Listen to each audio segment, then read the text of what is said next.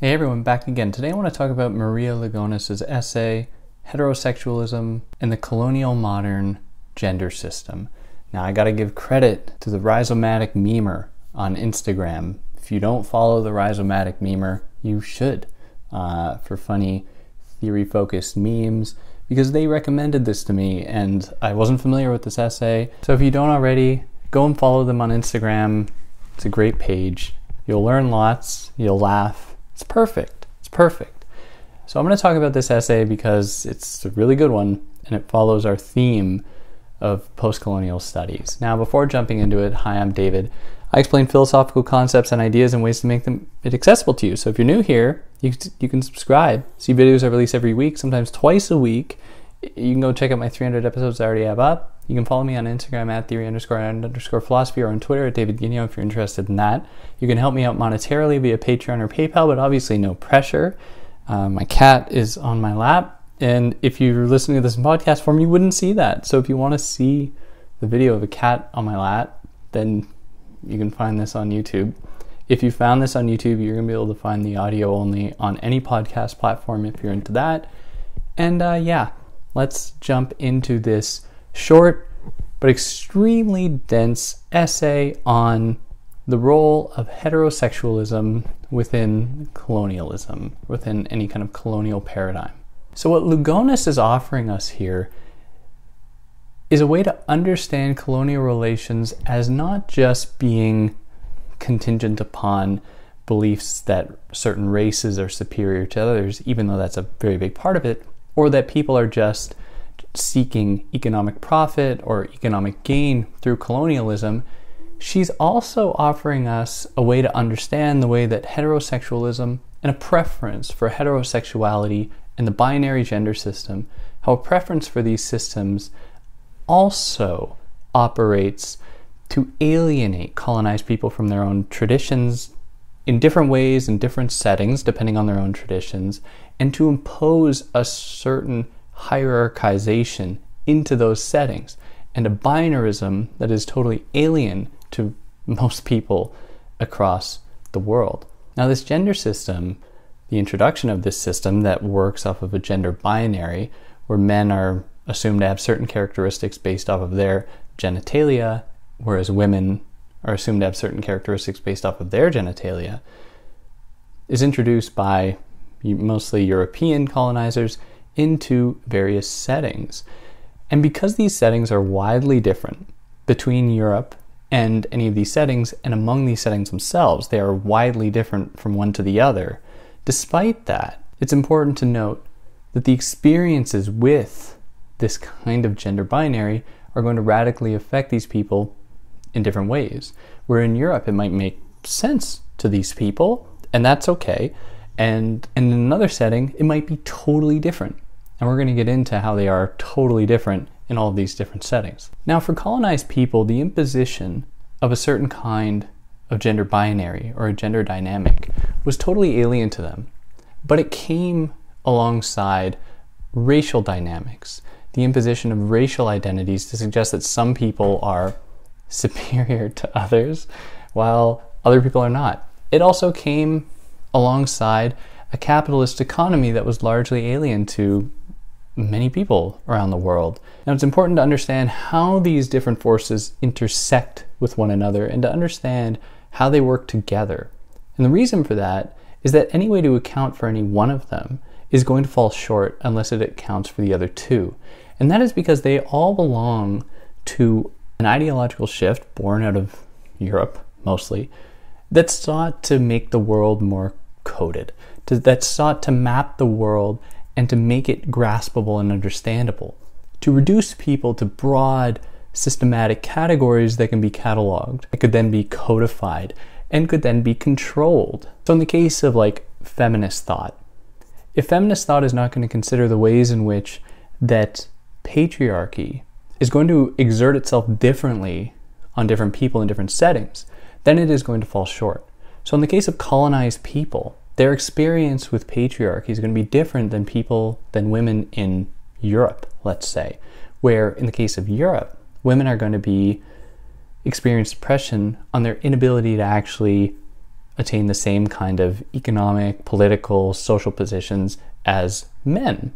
Whereas in colonized settings, where all people are denied any such access to these positions, women and men, but women really more specifically, are going to experience oppression differently. And they're going to experience it at an intensified rate than anyone else. And to really start to think about this, Lugones draws upon the work of Keanu, which I hope I'm pronouncing right. As a funny story, I've done some episodes on Gloria Anzaldúa, and I don't normally like to digress like this, but it's funny in that it makes me look stupid. And I was like, oh well, I really have to put in the work because pronunciation is important to me, and I do my best to try to pronounce people's names as correctly as I can. And I did all this work trying to find out how to pronounce Anzaldúa. And I was consulting all of these Spanish sources, but the problem was I think I was consulting like Spanish Spain sources who pronounced her name something like Analua. And I was like, oh, that must be right. And I found like a few sources that did that. And I'm like, okay, that must be how to say her name. No, I just am a clown. That's how people in Spain might pronounce her name, or in other parts of the world, but not how she herself would have pronounced her own name. So Anzaldúa, Lugones, and now Keanu, which I think is right. So Keanu gives us the notion that Lugones draws upon of the coloniality of power. And this notion, to put it really simply, is to suggest that power tries to impose itself on other people all the time. If you have power, or power is embodied in any institution, it's going to want to escape that and to exert itself in a bunch of other places. Hence the coloniality of power, its desire to go beyond itself into other domains, to infect those domains with its own desires, the way that it wants to see itself realized everywhere else. Now, power is going to exert itself in such a way as to produce material effects in the world, and these effects are going to be multifaceted, in that power finds itself, and I think it's important too, or one way to help think about this is how Foucault imagines power as being a kind of driving factor, driving force within institutions that helps to organize and shape institutions in the most efficient way possible to render people into subjects so that they best work for those institutions, for those systems. And so when Lugones draws upon Keanu here, she is saying that he is identifying the ways in which that different systems are going to coordinate themselves by their mutual desire to exercise the power embedded within them. And so there are going to be material effects produced, but from many different angles. And so what you get are incredibly complicated systems where economic trade routes, let's say between a colonized nation and a metropole, are going to be affected by certain other dynamics, like patriarchal ones, where women are going to be excluded, for example, from these types of exchanges, where it's going to be men exchanging with men, where in the case of, for example, in the North American context, in colonial North America, where a people like the Iroquois were matriarchal, European colonizers would only engage with the men there to conduct their economic exploitation of those people. And so what we see is power exerting itself and having material effects in the way that people are affected in the world. Power is exerting itself on multiple fronts. It's exerting itself economically, exploiting these people, exerting itself patriarchically, genderly, in that it is only going to appreciate men in that setting. Now, Keanu is mostly interested in this coloniality of power in terms of race, in that he is saying that race is purely a construct. It was something that was born out of the European scientific imagination that sought to try to classify people. It just reduced entire differences between people, let's say within Africa, reducing what are millions of different cultures, millions of different identities, if you count for disconnected villages and communities, maybe not millions, but many, many different people and identities, reducing them to their skin color under a kind of the auspices of a scientific, quote-unquote, rationality. So he's pointing to the ways in which this is entirely a fiction. And through this fiction comes to be a truth. And that truth is the fact that in being reduced to this, these people can be then all exploited to the same degree or to similar degrees, and can be used to just justify an exploitation of those people that can be adopted by other colonial regimes. And the coloniality of power extends beyond this as well. It's gonna affect things like sexual access, it's gonna affect the production of knowledge, labor, and so on. Now, Lugonis's criticism here of Keanu is very complicated, because she suggests that it does not account for the intersectional dynamics of oppression in enough detail as it should. So Keanu is interested in the way that race is constructed. However, when it comes to gender, Keanu seems to reduce women to their biology, in their reproductive capacities, to other physiological functions, and the same thing with men, which Lugonis says is ironic because Keanu very correctly demonstrates that race is a construct.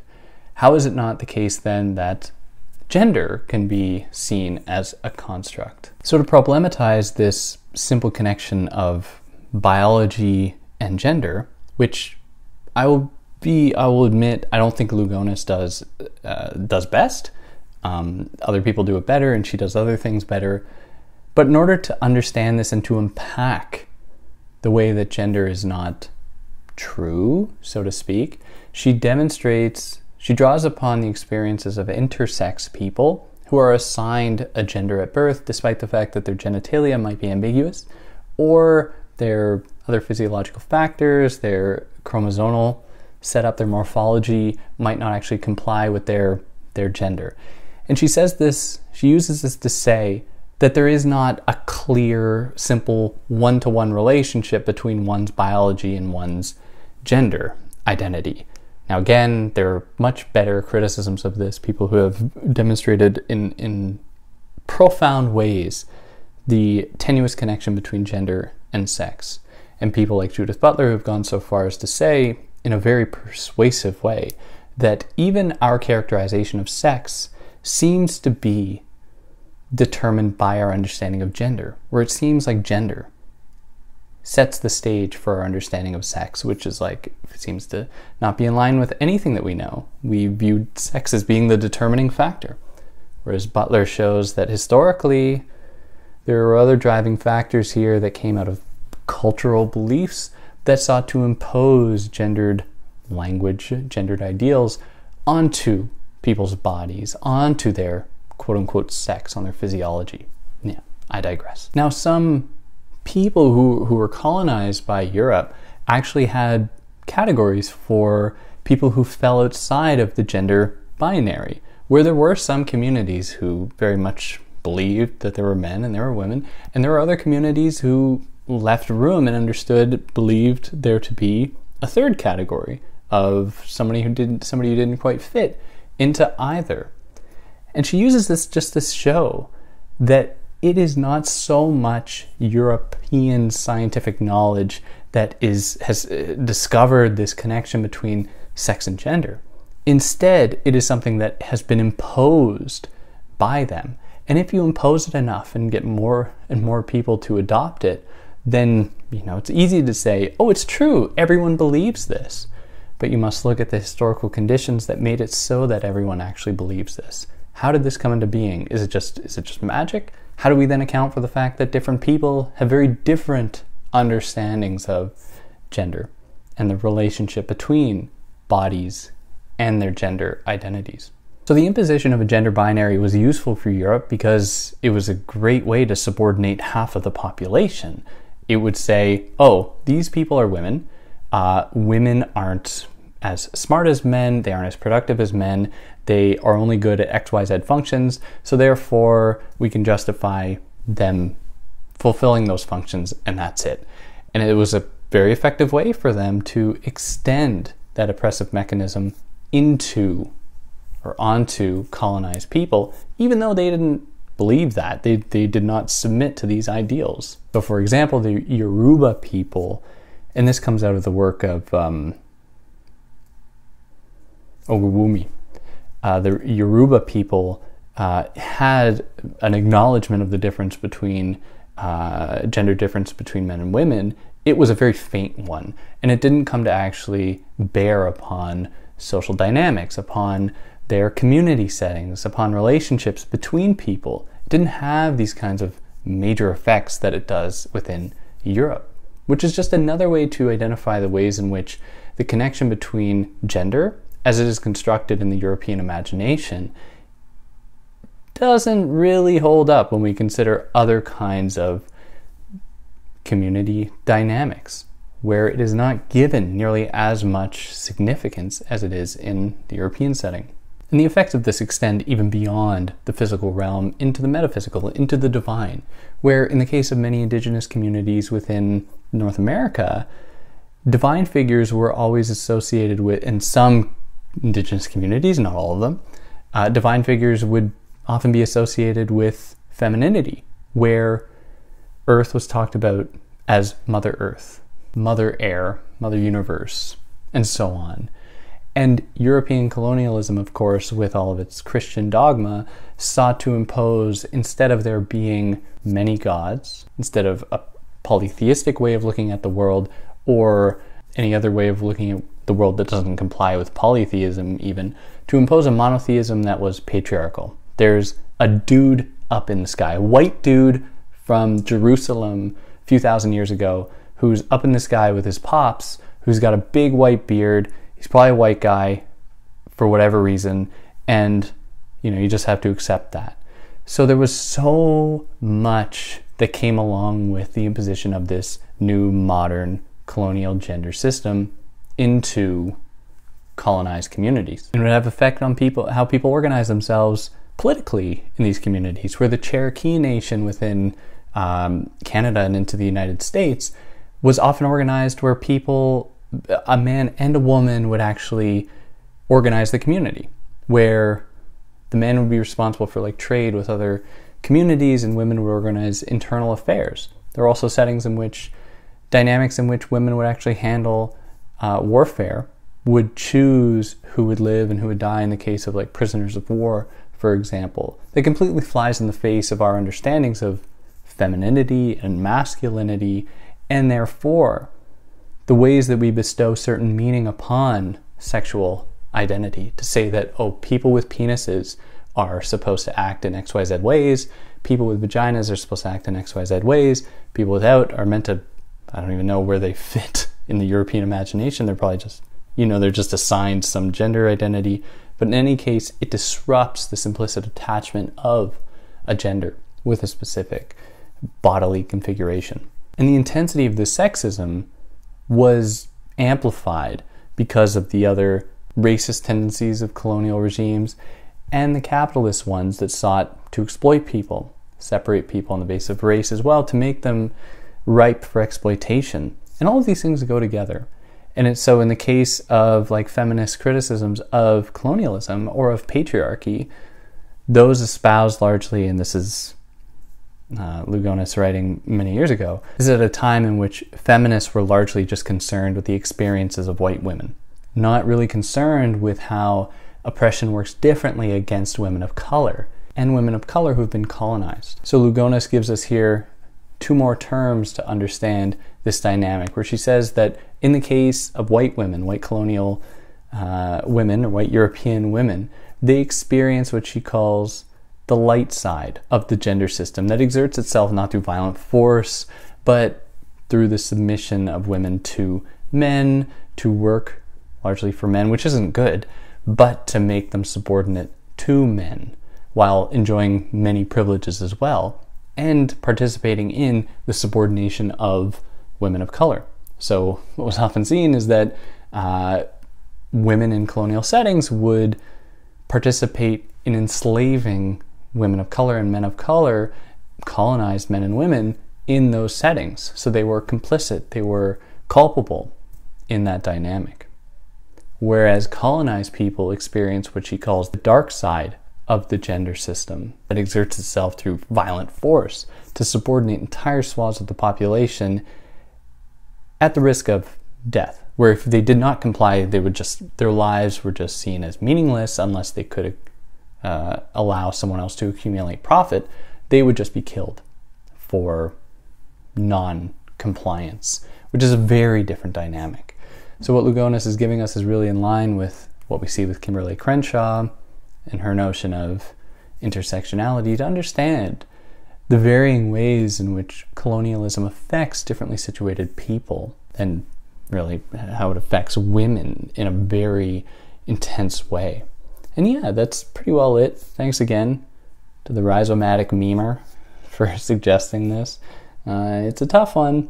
And I really recommend you all go and read it. If there's anything I got wrong or anything I excluded, I'd love to hear about it. If you like what I did, you can like, share, subscribe, tell your friends.